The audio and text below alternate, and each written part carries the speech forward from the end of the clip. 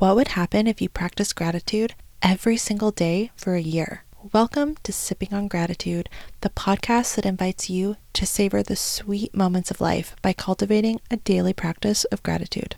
In each episode, we serve up a warm cup of inspiration with daily affirmations, weekly journal prompts, and valuable gratitude lessons. Imagine starting your day with a sip of positivity, embracing gratitude as the catalyst for your personal growth journey. Whether you're navigating the complexities of work, relationships, or self-discovery, Sipping on Gratitude is here to provide you a sacred space to pause, reflect, and celebrate the beauty both within and around you. So grab a mug and take a seat as we spill the tea on living your most grateful life, and don't forget to rate and subscribe if the podcast serves you.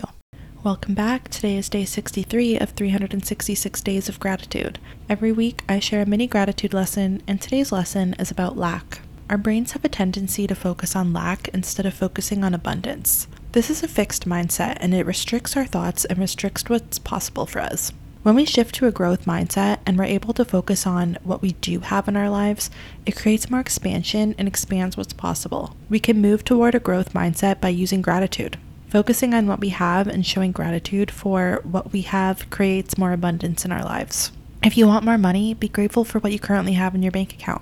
And if you want to find your soulmate, be grateful for the love you currently have in your life. Gratitude is a magnet for abundance. I hope this was helpful, and I'll see you back here tomorrow. Thank you so much for listening. If you're ready to dive deeper into gratitude, check out our show notes for a compilation of free resources. Follow us on socials at Sipping on Gratitude, or purchase our Gratitude Vision Board workshop. The link is waiting for you below. This podcast is produced by Sipping on Gratitude, the blog that spills the tea on all things personal growth and development.